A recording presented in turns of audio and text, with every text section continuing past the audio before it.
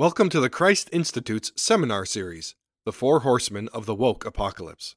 I'm Pastor Levi Secord of Christ Bible Church, and I thank you for listening. In today's seminar, I examine that first horseman, secularism.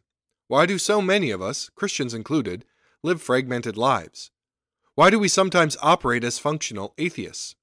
It is because we have bought into the lie that is the secular-sacred divide. I encourage you to listen carefully today as we unpack what that means, and more importantly, how Christians can respond to this divide.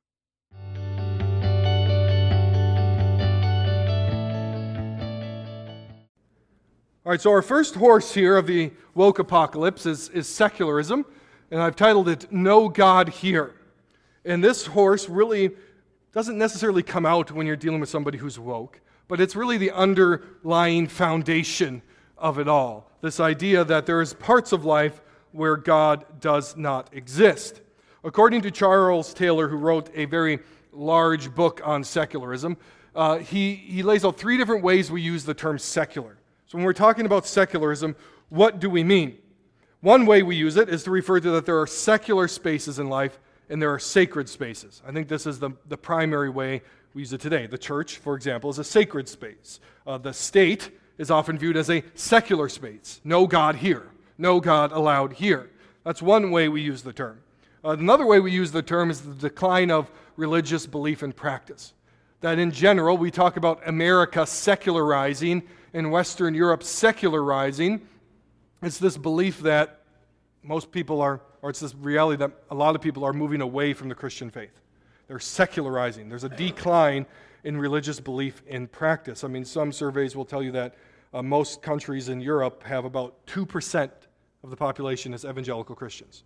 2%. That means they're just as unreached as some of the traditional places you would think of that we send missionaries to. 2%. The place that used to be the bastion of Christian faith is secularized thoroughly. Or third, that belief in God is one option among many, and it is often viewed as not the best. So if you were to talk to somebody in your life and say, hey, I'm a Christian, you'll get a response something like this, I'm glad that works for you. Right? You pick the faith that works for you, and Christianity may work for you, but it doesn't work for me, and we just all get along. And what this has led us to believe is what J.K. Smith gets at here. He says, so the shift to a secular age not only makes exclusive humanism a live option for us, by humanism he means living without God in view, it also changes religious communities. I want you to focus on this next statement here. We are all secular now. We now inhabit this self-sufficient, immanent order, even if we believe in transcendence. So what Smith is commenting on here, he's commenting on Taylor's work, is this reality that even if you're a Christian, even if you believe in God and practice that on Sundays and Wednesday nights, chances are you are still secular in your worldview, in your outlook, in how you live your life. And because you function in such a way as that you view yourself in life as self-sufficient within the imminent or the immediate order. There's nothing outside. Right? When we think about growing a garden in the backyard, we have come to think of it in purely secular terms. I water it enough, and it grows. We don't think about God giving the growth. We think about it in Darwinistic scientific terms only. There's no deeper meaning to that plant. It's just we grow, and this works this way, and this works that way, and God maybe gets added on, tacked on. But even if you believe in a transcendent God, you tend to live as if in your day-to-day life that God doesn't exist. And this is a real problem, and it has a direct impact on Christianity today, because we're going to ask a question in the next slide that's very important. But when you look out at the Christian landscape, those of us who believe in a transcendent God, those of us who believe that there is meaning in life, we have these movements within the church that fit very nicely within secularism. And so we have debates going on today around concepts like Christian nationalism, right? What does it mean? What's the term? Whatever. But you have people within the Christian church who affirm things like the Westminster Confession of Faith who then, how they teach, and they even teach at these seminaries, who actually deny the Westminster Confession of Faith in their practice with this radical two kingdoms theology, that there are two kingdoms in this world. There's the kingdom of Satan and there's the kingdom of God, and there's no overlap whatsoever. The two kingdoms are to be meant separate. The state is completely within the kingdom of Satan, and so the church has nothing to say to that. That fits very nicely in a secular worldview. You have a less extreme version of that, of pietism, that the main goal of Christianity, and almost the exclusive goal, is personal piety, personal holiness. Now, certainly Christianity is not less than that and should never be viewed as less than that, but is it more? I'm going to argue today that it is. And then because of these things, especially when you think of the radical two kingdoms, if your Sunday life is kept separate from your political life, and the Bible doesn't inform you over here, well, you're free to go become a crazy leftist. And I don't use that word flippantly. I mean it. Like, leftism is insane. Like, we're at a point now where if you can't admit that it's insane, you're going insane too. Does that mean everyone who's on the left is insane? No. But the logical consequences of their view are utterly absurd. And we've been going that way for a while. And so when we define what is secularism, I'm going to offer you kind of two things here from Mary Poplin, and then the second one's from Nancy Piercy. When I'm talking about secularism today, I'm talking about the doctrine that rejects all religious principles in civic life, public life. Or as Nancy Piercy describes it, secularism introduces a dichotomy or a split, a separation into your life. That there are secular parts of life and there are sacred parts of life. So parts where God's not allowed, secular, and parts where He is allowed, sacred. And that also introduces the split of fact and value in public and private. Many a pastor laments, why is it that we have this gap between Sunday morning and the rest of the week? Why do my people not seem to live like Christians for the rest of the week? And sometimes I want to kindly say to them, because you preach to them that way. Like, you've subtly reinforced this way of thinking about the Christian faith. And so, unless you attack that split, the split will remain. No matter how much you tell them you need to read your Bible and you need to pray more, which they need to do. But if they think that only has to do with this part of their life on Sunday mornings and maybe their family life, and that's it, well, they spend the most of their hours the rest of the week in what we would call, or what modern people would call, the secular areas of life. And you've trained them to think Christianity has nothing to say there. And so, it's not important. And so the question we have to ask here is, how did we get to this point?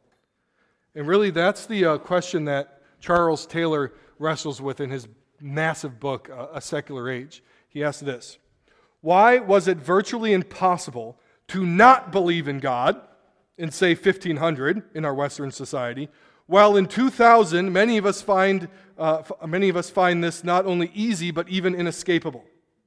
Right. So think about that. Right, we could probably even go 1700, founding of our nation.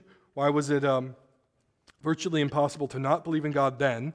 250 years later or so, now we find it's actually really easy and preferable to not believe in God, or at least act like we don't believe in God. And so one of the things you do when you study history and you study the history of thought, you realize that people from prior ages, even if they share the same skin tone as you, thought very differently than we do today. Why? What has happened that we have gone from a point in the West where Jesus, or God, was the assumed reality to now we have to feel like we have to prove that He exists?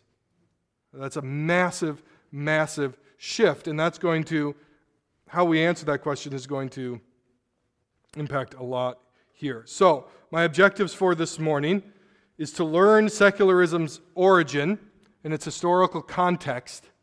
And then we're going to comprehend the modern version of it today. What is it like living in secularism today?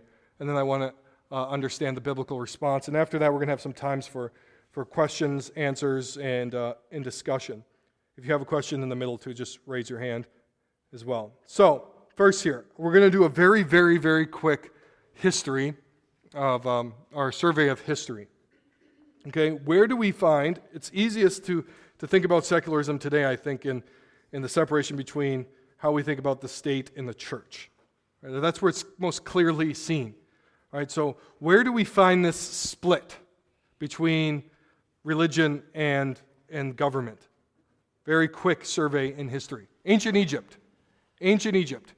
Did they have, like one of the first major civilizations, did they think in categories like we do today, that the church and the state should remain separate? Well, here's a quote from the University College of London. "The king is by nature divine. He is Horus, the offspring of Ra. Ra is the sun god. However, he is also inhabiting a human body and is therefore mortal. This is the duality of divine character and mortal constraints, is the essence of Egyptian kingship." So, did Egypt think in secular terms? No. Right? In order to rule as the Pharaoh, you had to be considered God. Right? There's a marriage there. So it wasn't them. How about Babylon? King Nebuchadnezzar, what did he tell everyone to do? Bow down, worship me like a god. So, ancient Babylon, nope, not them. How about ancient Persia? King Xerxes also claimed some form of divinity. And his mission in the spread of his conquering of the world was to establish his religion, Zoroastrianism, at the expense of all other religions. So as they went out and the Persians went out and conquered the world, it was explicitly religious. This is why they did it. But even that is somewhat off as I talk about. I'm talking about in our terms. Ancient Rome. The pantheon of gods were believed to have established and blessed the Roman Empire. Right, if we kept these Roman gods happy, our empire would grow. It even goes a step further than that. The Roman emperors took the titles of Lord, Savior, and Son of God. So in the New Testament, and Jesus is saying, "I'm Lord and Savior and I'm the Son of God," he's setting himself in direct opposition to Caesar. Right, it's a very political message. That's why the Jews brought him at first to Pilate and said, "You need to kill this guy because what he's doing is political." The emperors also demanded worship. The emperor cult, offering sacrifice to the emperor because he was divine. So ancient Rome didn't think in secular terms like we think today. Right, so that's much closer to our line here. Let's step out of the West for a second. The Chinese dynasties, maybe they thought this way. Well, no, the Chinese emperors were considered divine, and they ruled under a mandate from heaven. You could go also to the Aztecs here in Mesoamerica. They would offer sacrifices, cutting out the still beating hearts of people to appease their gods to keep their civilization running. Right? There's no secular sacred divide you're going to find in ancient and paganism. You get to medieval Europe. All right, so after the fall of the Roman Empire, you have the establishment of the Holy Roman Empire, where you have some aspect of the church ruling over the state. Like literally what you have here in this picture is the Pope crowning Charlemagne the emperor. This is huge because the church in some ways is claiming authority over the state. The church is saying, "I have the authority to make you king." All right, so there's a marriage there between the church and the state in the Middle Ages. And if you're going to ask me, Levi, do you agree with that type of setup? No, I don't. All right, but there's still a marriage there between the church and the state. Well, you get to the Reformation era. Right, so you got King Henry here of England. There's a marriage, and depending on where you go, whether you're going to John Calvin's Geneva or England, with the king being the head of both the state and the church, even today, King Charles is the head of the Anglican Church and the state. There's still, even though it's not really practiced anymore, a marriage between the church and the state and England, but some distinction there. So, where do we get the origin? Like, where does this come from? Like, America largely came from Britain. Right, so where do we get this idea of secularism?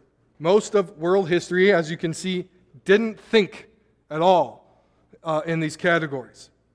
Even the idea of religion as a distinct part of life is rather a recent idea in history. So when I was reading Tom Holland's Dominion book, he talks about how Britain was ruling over India. In India, they had this practice that when the man died, the widow, she would go and kill herself and be buried with him. And the Brits, as Christians, were very disturbed by this. All right? And they were ruling over India, and they're like, we have to bring a stop to this.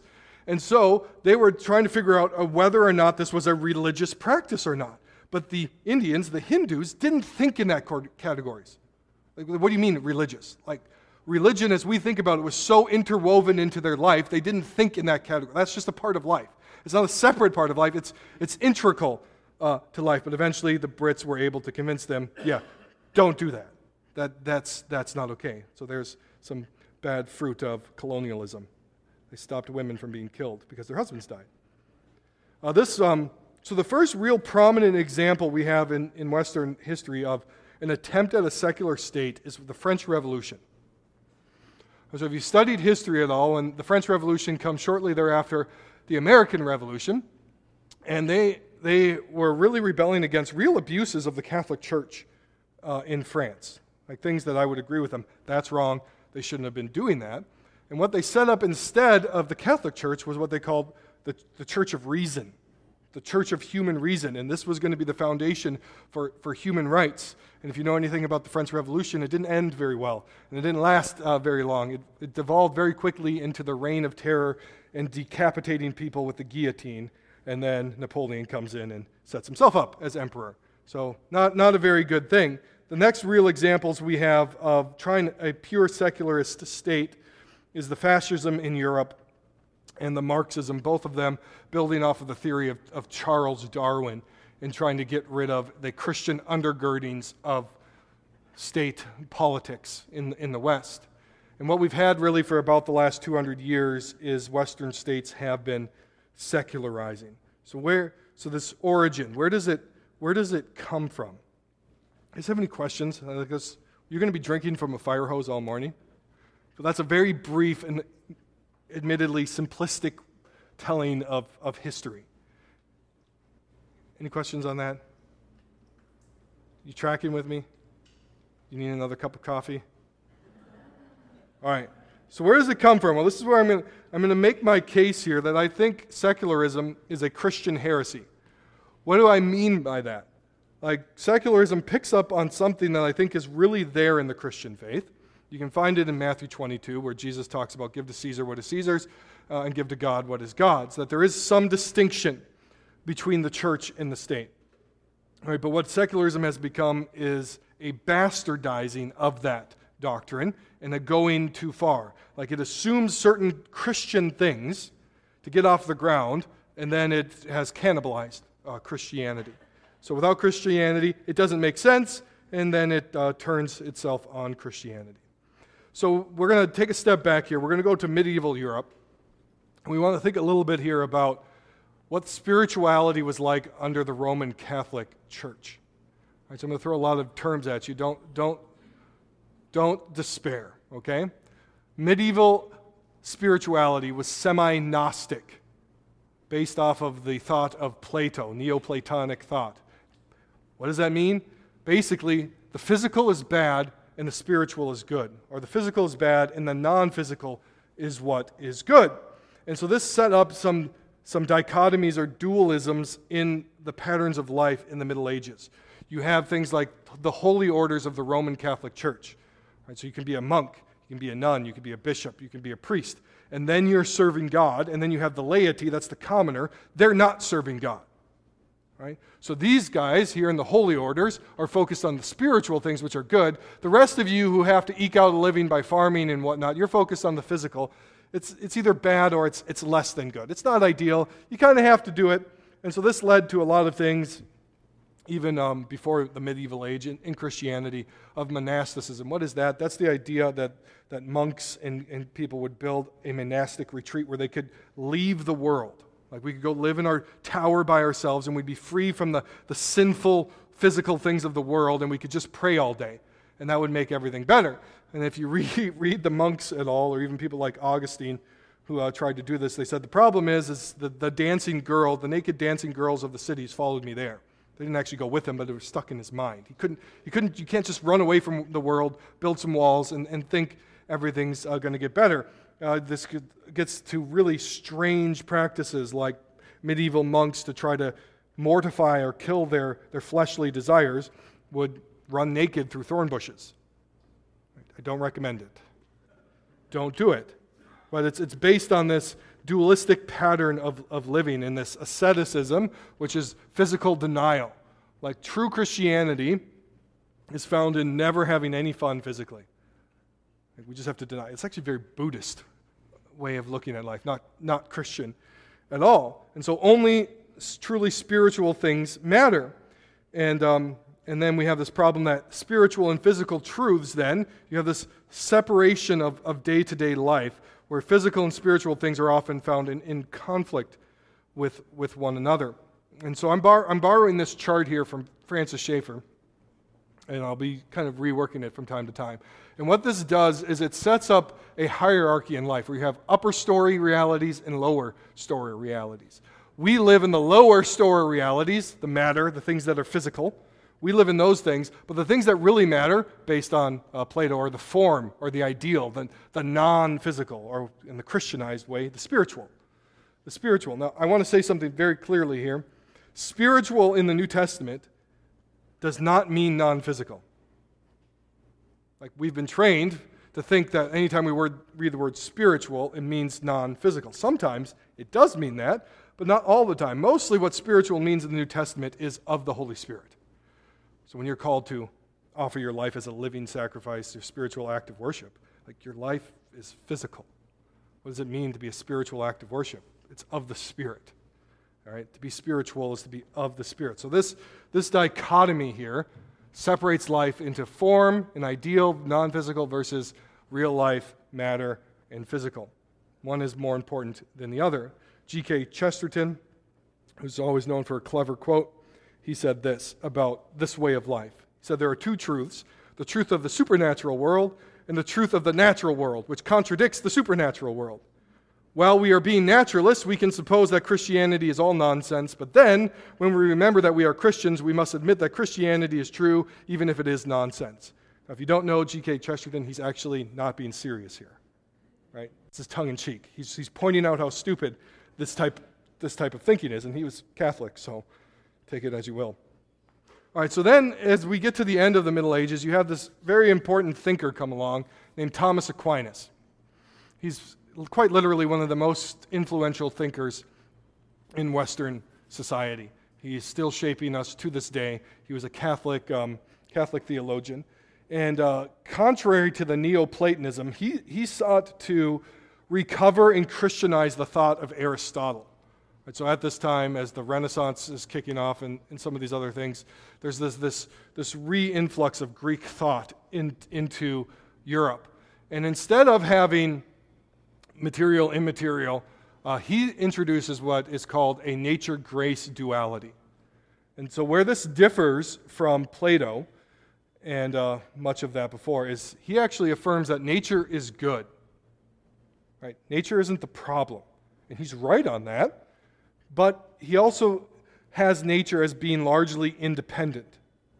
And so what he ends up doing is reinforcing this division in life. So when I was getting my notes together this morning, I had to quick switch to a white background because this projector was not showing my notes. And I lost the name of this Catholic philosopher, but he's a Catholic philosopher. Okay? This is what he said. Man, such as medieval Christendom conceived him, had been split in two. On the one hand, has a man of pure nature who has need only of reason to be perfect, wise, and good, and to gain the earth. And so what Aquinas is doing here is he's got that same dualism going on, but now nature is independent. It can operate fully on its own. Nancy Piercy picks this up. She says, this two-tiered schema of nature and grace proved unstable. And after Aquinas, the two orders of existence had a tendency to separate and grow increasingly independent. Why? Because there was no real interaction or interdependence between them. Nature remained complete and sufficient in itself, with grace merely as an external add-on. You understand what she's saying here? I mean, this is really what we're living in today. All right, that there are two parts of life. There's nature and there's grace. And the two parts of life have distinct goals and methods. Right? So life is fundamentally divided here as nature and grace, and we would say today secular and sacred. And we see those attitudes very, very, very prevalent in evangelicalism. So here's Aquinas' view of life. Grace is the upper story, that which is really important. That includes God, heaven, the unseen, spiritual, things like soul and the church. The church operates in the realm of grace. Things like the state or the government operate in the realm of nature, the created order, earth, visible, that which is physical, and science. These things are now not viewed as bad, but they're also now fully independent from grace. Grace can complement it, grace can complete it, but grace isn't really needed to understand that which is nature. You guys all want to go to sleep now? Is it making sense? This is Aquinas' dualism. And to that, there comes two responses. All right, so Aquinas says life is nature and grace. They're independent of one another, running on parallel tracks, as it were. This kept the division in life, but there are two responses to Aquinas' thought: the Reformation and the Enlightenment. So the Reformation comes in and largely tries to reject his nature-grace split with people like Martin Luther and John Calvin. Now, they never did this perfectly. They had ingested a lot of it, but they were trying to separate themselves from the Catholic Church. This is what Piercy says. One of the driving motives of the Reformers was to overcome this medieval dualism and to recover the unity of life and knowledge under the authority of God's Word. Like this last part. What is the Reformation trying to do? Recover unity of life and knowledge under the authority of God's Word. So this is what the Reformation aimed at. Your Presbyterians, your Lutherans, and whatnot. There was, for them, no two-tiered spirituality of Christians. This is one of the things that Luther was really driven mad about, is that the monks were so separated from life, and that the laity, the commoner, was looked down upon as a less than Christian. And so this is what introduces, or the Reformers really stood on this, is the idea that all believers are priests, the priesthood of all believers. Like, no more are we going to have this hierarchy of you guys are all about grace and we are all about nature. No, every Christian is a priest. Every Christian has access to God. You don't need to go through a Catholic priest. Like, you don't need to go through your pastor to confess your sins. You don't need to go through your pastor to receive forgiveness. Right? You have the same access to God that I have. And in that, we are equal. And so this leads to the expansion of vocations. Right, before the Protestant Reformation, the idea of a vocation, and the word there literally means a calling, was almost exclusively used for the ministry. To have a vocation, to have a calling, was to be called to the ministry. Right? We now have offices in our universities that are offices of vocation, because the Protestant Reformation changed fundamentally how we thought about these things. That you can be a carpenter, you can be a teacher, you can be a salesman, and that can be your vocation, your calling from God. There's no hierarchy of serving God by being a pastor or by being anything else, as long as that career isn't inherently sinful. And so the monastic retreat of that, if we want to serve God, all we have to do is like pray and practice meditation and live in a monastery, was replaced with the cultural mandate. The cultural mandate is when God says, go have dominion over creation. The Reformation was all about this idea, go spread the gospel to the ends of the earth. And so Calvin can say things like the universe is the theater of God's glory. Every aspect of the universe is displaying to us the glory of God. The physical is not bad, it is not less than, but we see the good through what God has created. And this leads to the birth of what was called for quite some time the Protestant work ethic. The Protestant Reformation returned dignity to work outside the church. That yes, even if you sell cars, you are serving God. This was revolutionary and changed the world for the better. That is how the Reformation responded. Yeah, go ahead. I haven't studied Luther a lot, but I think I've heard it said, maybe by you and others, is that Luther preached that there were two worlds, or two kingdoms. Yeah. As I said at the beginning, the Reformers definitely didn't do this perfect. And yeah, Luther definitely fell into... The two kingdoms means there's the kingdom of the world and there's the kingdom of God. And there's some teaching of that in the Bible, but what does that mean in the Bible? It does not mean that the kingdom of this world is what we think of as world as in physical, and that the kingdom is spiritual. The dichotomy in Scripture is between sin and righteousness. Right? It's not between physical and non-physical. Like, this is why God the Son was incarnated. He became physical. Because physical is not bad, physical is not the problem. This is why he bodily rose from the dead, why he will bodily return and remake the physical cosmos. And so, Luther, of all the reformers, in my opinion, remained the most Catholic. Like, he didn't put off all of it. He should have put off a lot more than he did. We're very grateful for what he did do. Like, he took a major step for us, but he didn't put it off as much as he should have. And that's found in his view of communion, consubstantiation. This doesn't make any sense. Bob, yeah.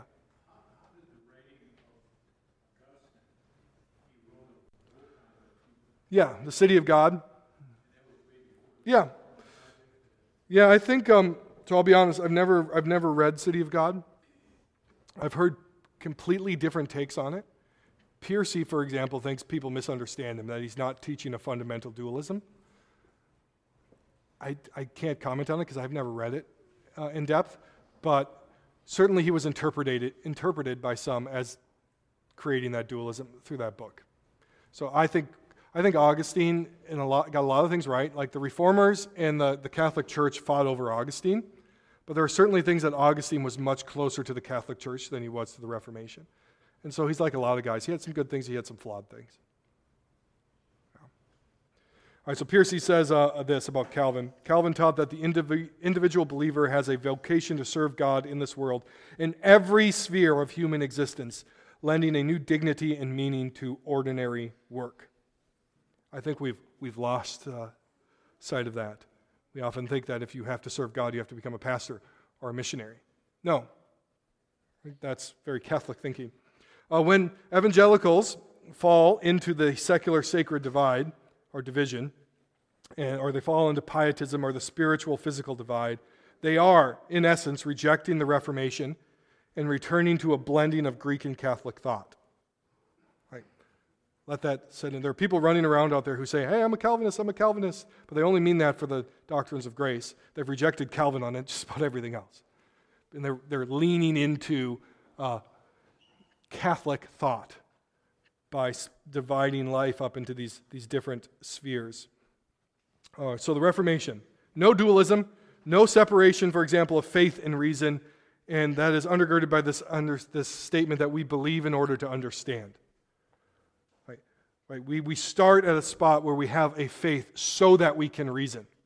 Like, you really can't start with a blank slate in God's world. So faith is needed in order for us to understand. You say, Levi, how does that make any sense? Well, we've gotten to this point in postmodern relativism where people are telling you that math is racist. Right? Reason needs a foundation to function. Human reason can't function on its own. Because if we trace the history of Western thought, and if you figure out what they're arguing, that's basically where they've gotten to at this point, where we can't know that anything is true whatsoever. So we've killed human reason. Why have we done that? Because it requires a faith to start with. A faith bigger than believe in yourself. Now, the second response to the Catholic rule over life was the Enlightenment, or the Age of Reason. Okay, and they really take some of Aquinas' stuff and reject other parts of it. But the Enlightenment recognizes that the nature-grace split has actually set nature free to function on itself. And so what a lot of people start to do is this first turn to the self, that if this realm of life known as reason or nature is wholly sufficient in itself, right, then we don't need God to have human reason. Right? We can figure it out on our own. And so in the Enlightenment, what becomes the standard for truth is human reason and the scientific method. These are now the things that measure what is true and what isn't. And if you've been paying attention for the last 3 years, science it often contradicts itself, and scientists themselves are often not that trustworthy. They all have agendas they're trying to spin. And so what the problem with the Enlightenment gets is that when we get to near the end of the Enlightenment, which, I mean, we're still impacted by this today, but we also would call the Enlightenment modernism. That ends in about 1950, 1960, with the rise of postmodernism and the sexual revolution in the West. But what you get at the end, towards the end of this, is that no one could actually agree with one another as to what's reasonable. Nature is perfect, and reason, and we can all just reason and practice this rationality with one another and reach truth without the help of God, then eventually you think we would agree with one another. But we don't. And so you have people like Friedrich Nietzsche coming in and David Hume coming in and undermining the Enlightenment thoroughly by saying, guys, you don't have a foundation for this at all. None of this makes any sense.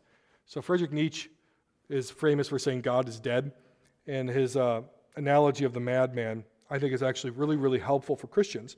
Because what he's doing is he's going around as this parable he's telling of this madman's going around the town to the baker and all these other people in the town square and saying, we've killed God. Stop living like God exists. So he's not saying we actually killed God. He's saying that we've killed him as a need for being able to understand the world. And if God doesn't exist, his whole point is there is no right and wrong. So stop pretending like there's morality. Stop pretending like these things matter at all. They don't. There's no meaning. There's no morality, so we should all just be madmen. And he died a madman. And he was right.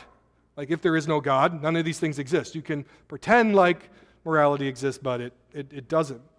And then you have it also in the Enlightenment through people like Rousseau. Religion has started to be viewed as oppressive. Like, religion is holding us down. When religion gets out of that grace framework and starts to impose on nature, it becomes an oppressive force that we need to get rid of. And so therefore, government should be free from religion. And that's where we get these two contrasting revolutions at about the same time of human history. I talked about this once already. But you have the American Revolution, which, contrary to what historians are telling you today, was born out of a uniquely Christian worldview, and not just a uniquely Christian worldview, but a Presbyterian and Calvinistic worldview. Right? So what drove the Founding Fathers to act the way they did? Because they were assuming a worldview of Christianity and a God above, a creator who endows every person with equality and human rights. And so the American Revolution assumes this Christianity and is, by a large agreement here, except for modern people, successful. It secured liberties. Right? Did they do this perfectly? No, they didn't. Right? They inherited a world with slavery, and it took them a while to figure it out. But they were also the only country to ever send its own people to die, to fight, to free slaves. Right? And then you have this other revolution going on shortly thereafter, the French Revolution. Rejects God completely, human reason, and within a couple years it descends into utter chaos and tyranny. I don't think you can miss how much of a story God is telling in history right there. One says we're going to embrace God, ends with liberty. The other says we're not going to, and we're going to be free, and ends in tyranny. History has a lot to tell us. And so the Enlightenment gets to this point of where we have the rise of the isms like fascism and Marxism. These become these political ideologies. Both people like Hitler and Karl Marx, if you read their writings, they were thoroughly anti-Christian. They wanted to reject the Christian limits upon government, the Christian morality that pervaded the West, and they wanted to embark in an entirely Darwinistic ideal. So both Hitler and Marx argue that their systems of government were based in reason and science. Again, you won't hear modern historians talk about that. They want to talk about all the abuses of the church in history. These people literally are saying, this is the end here. This is the end of our worldview. Like, Hitler was a big fan of Friedrich Nietzsche. This is the end of our worldview. He was seeking the perfect race. Where is this perfect evolved race coming from? Well, he's assuming Darwin. Right? Karl Marx says that this is the only scientific way to do politics. I actually just saw somebody was burning a flag somewhere in the States, protesting something, and he was using the same argument that Marxism is the only scientifically based political theology. That was Karl Marx's claim. Some people are still claiming it. It led to 100 million people getting killed. Right? These things have been tried. They don't work. So the Enlightenment eventually crumbles with a second turn to the self. When you realize that human reason has become the standard, but no humans can agree on what's reasonable, we are left only with relativism. What works for you works for you, and what works for me works for me. And so, following the nature path of Aquinas' thought leads us to modern secularism. This is the dualism we tend to live with today. Faith is a higher order experience. It's personal, it's experiential, and then you have reason below that. Two different areas of life: science, rationality, math, government, and then you have, up on top, religion, personal beliefs, values, and church. This is where we are, and many in the church assume this reality. So what is life like in modern secularism? You can't see it because this projector is not very good, but that's a protester wearing a mask for his safety, standing on top of a car in burning downtown Minneapolis with a Target cart right in front of him. This is life in the wasteland. So here are the key tenets that we live in today in a secularist world. God is not allowed in public parts of life. Public parts of life are to remain secular. That is, no God here. Faith is a private, therapeutic, and relative experience. Why do I have the faith that I have? Because it makes me feel better about myself. Don't tell me that 80% of the Christian songs on Christian radio don't fall under that therapeutic bent. They do. Secularism is now viewed as the neutral standard. Like, it's the good, it's the sign of progress. Like, we look back at medieval, or not even medieval, we look back at Europe a few hundred years ago and we think how backward they were, how simple they were. Well, they knew what men were and what women were. Who's actually making progress, who's not. And in a secular mindset, all of our life's goals tend to be immediate, instant gratification. Secularism focuses on the immediate frame of life and ignores anything beyond that. So everything becomes about now. Now. So living in such an age is promotes fragmented living. Like, we don't have a holistic view of life. I already mentioned it, but this if you feel like there's a barrier in your life between Sunday and Monday, Sunday morning worship and the rest of life, it's probably because you've swallowed a bunch of secularism. That you've reduced your Christian faith to only a personal experience. Life in a secular age is also haunted by its Christian past. That as much as secularism wants to get rid of Christianity, it really can't. And so it's kind of annoyed that these relics still exist and wants to tear down statues and whatnot. Life in a secular age, we realize there's no basis for truth, for good, for progress, or for freedom, and that secularism was never as neutral as it claimed to be.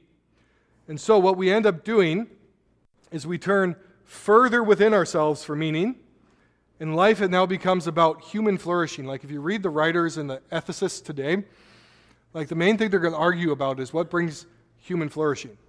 And they never think to ask the question, well, what actually is human flourishing, and why is it desirable? Right?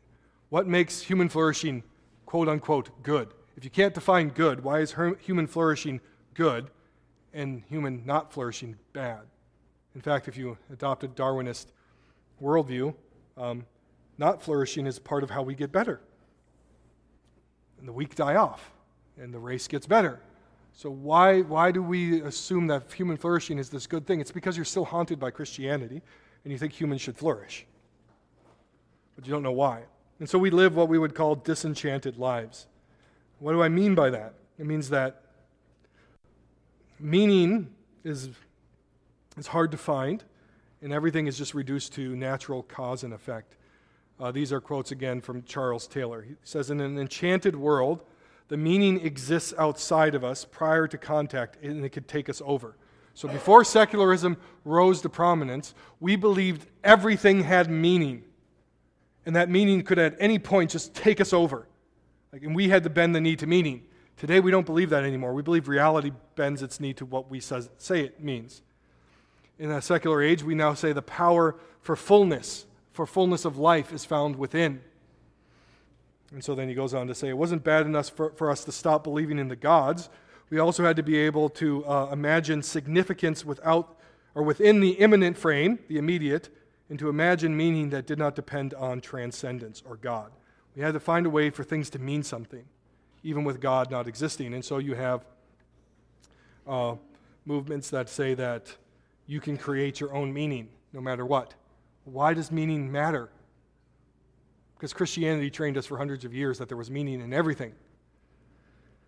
So what we are living in today is what I would call the disintegration of secularism. I don't think secularism is going to last much longer.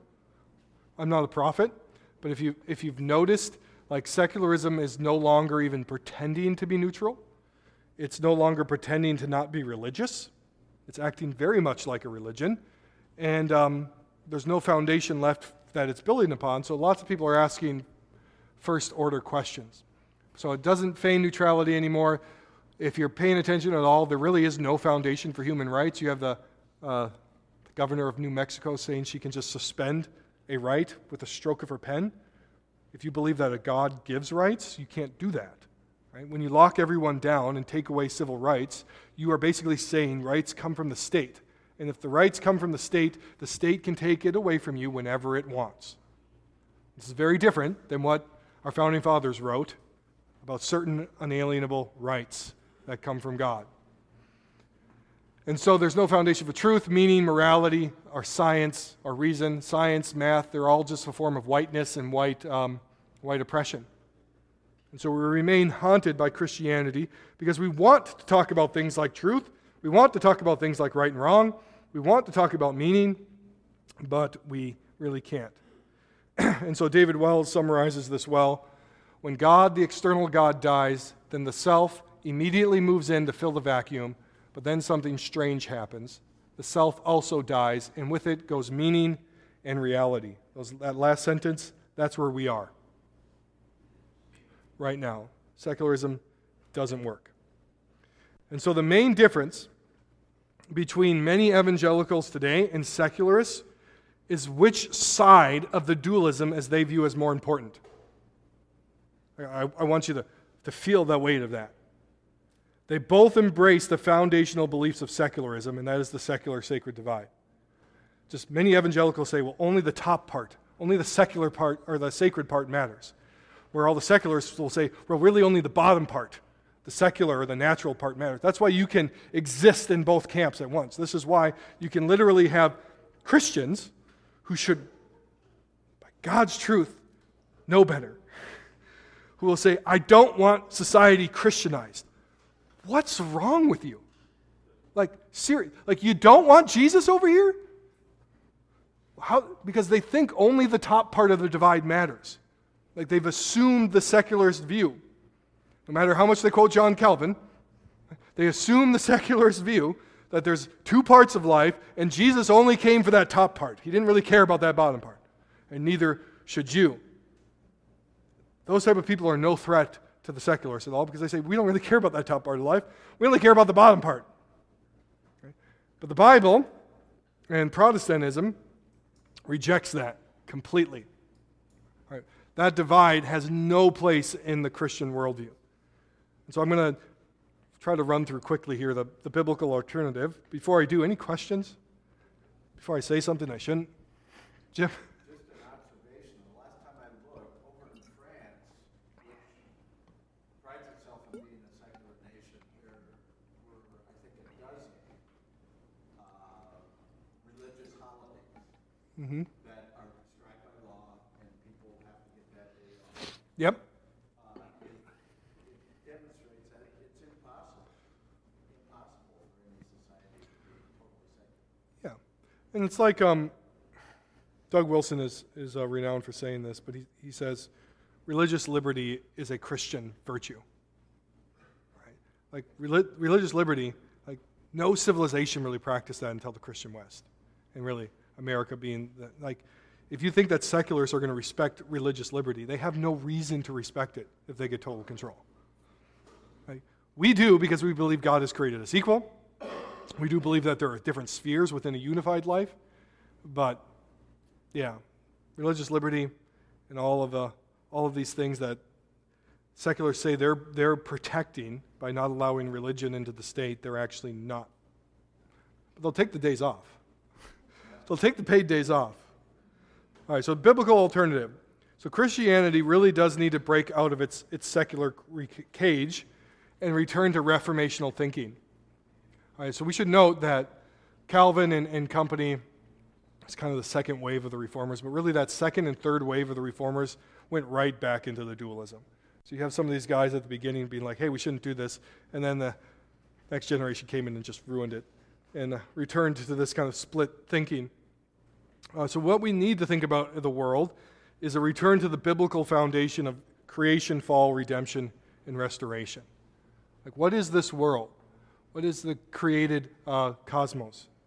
We should note here that if you think about non-physical, spiritual is good and physical is bad, I just want you to note that besides the triune God, even the non-physical realm, or whatever you want to call it, is created and is fallen.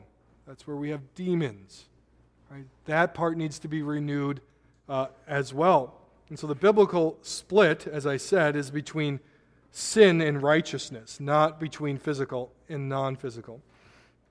And so we're gonna walk through this. I probably already went too long. So Genesis 1, we have the story here of God creating the world. He creates the world good. He gives man the creation mandate or the cultural mandate where he says, go rule everything. Go take dominion of everything. And what we have at the beginning of the story of Scripture is the God who creates, and he creates the heavens and the earth, and he declares that creation good. Right? The physical world is not the problem. If you take one thing from this morning, take that. The physical world is not the problem. The creation was created good. God owns everything. He made everything as he wanted. He gave man charge as the image bearer to rule over everything in his stead. And so at the beginning of creation, you don't have this divide between the secular and the sacred. God doesn't say, hey, Adam, there's part over here of this world where I don't belong, where I have nothing to say. No, he says, Adam, you're going to represent me on this earth. Now go take charge of all of it. Not parts of it, but all of it. We do have, at the beginning, some good and evil there. Right? God puts a test before Adam. He says, don't eat of that tree. And you know how it goes with the serpent. The fall then is introduced. So you'll know that at the beginning, you have an all-comprehensive beginning. Then at the fall, Adam and Eve give in to the serpent, eat the fruit. God curses the serpent, he curses the man, he curses the woman, and he curses the ground. Right? He curses everything. A comprehensive curse. And this is how Paul talks about it in Romans 8. He says this, for the creation waits with eager longing for the revealing of the sons of God. For the creation was subjected to futility, not willingly, but because of him who subjected it, in hope that the creation itself will be set free from its bondage to corruption and to obtain the freedom of the glory of the children of God. For we know that the whole creation has been groaning together in the pains of childbirth until now.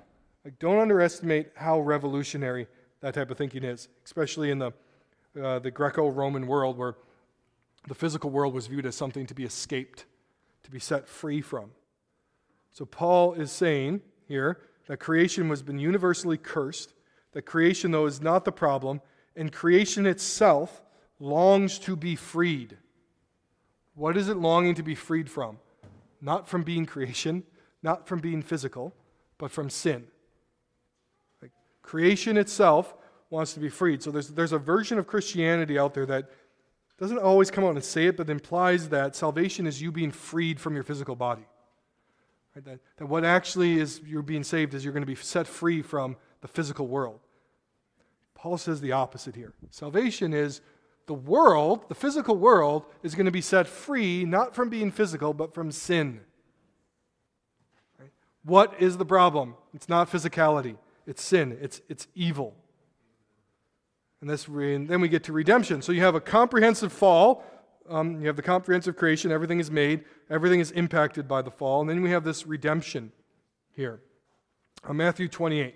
So Jesus, the resurrected Lord, says this. And Jesus said to them, all authority in heaven and on earth has been given to me.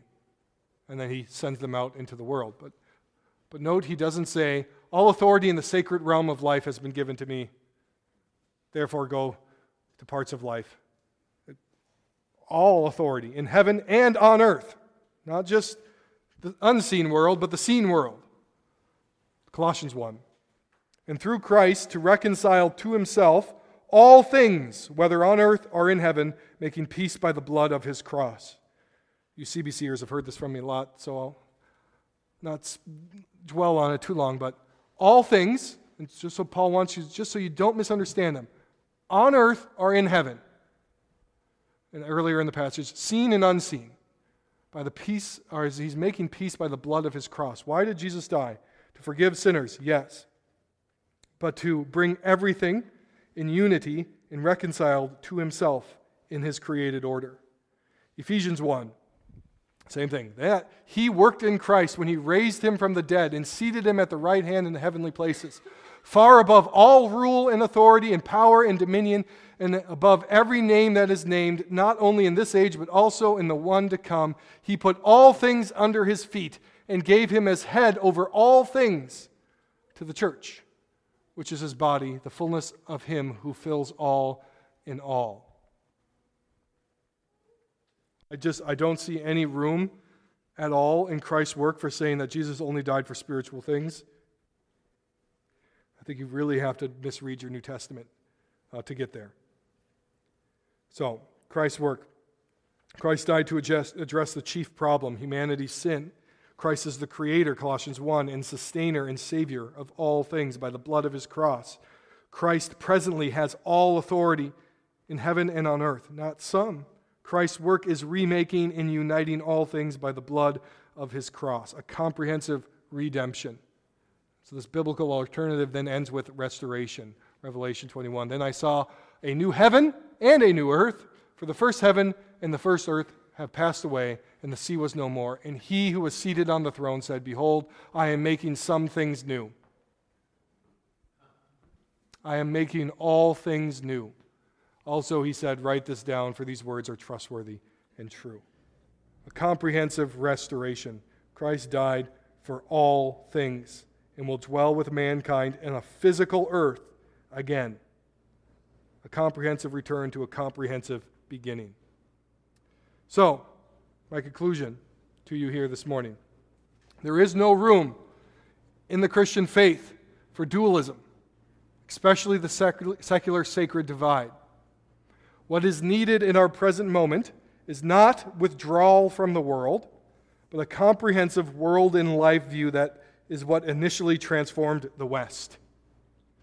And that means seeing the universe united by its creator and savior, Jesus Christ.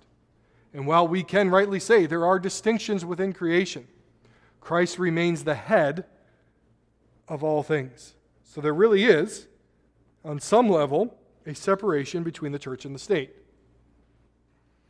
But, as one other Baptist pastor says, that doesn't mean there's a separation between God and state.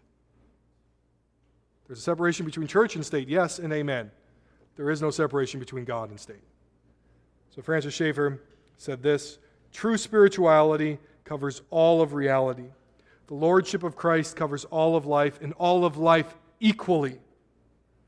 In this sense, there is nothing concerning reality that is not spiritual. That is from his book called True Spirituality. I would encourage you, if you want to dive in deeper as to seeing how all of life is spiritual, not in the non-physical sense, but of the spirit, read that book. It's a wonderful guide to that.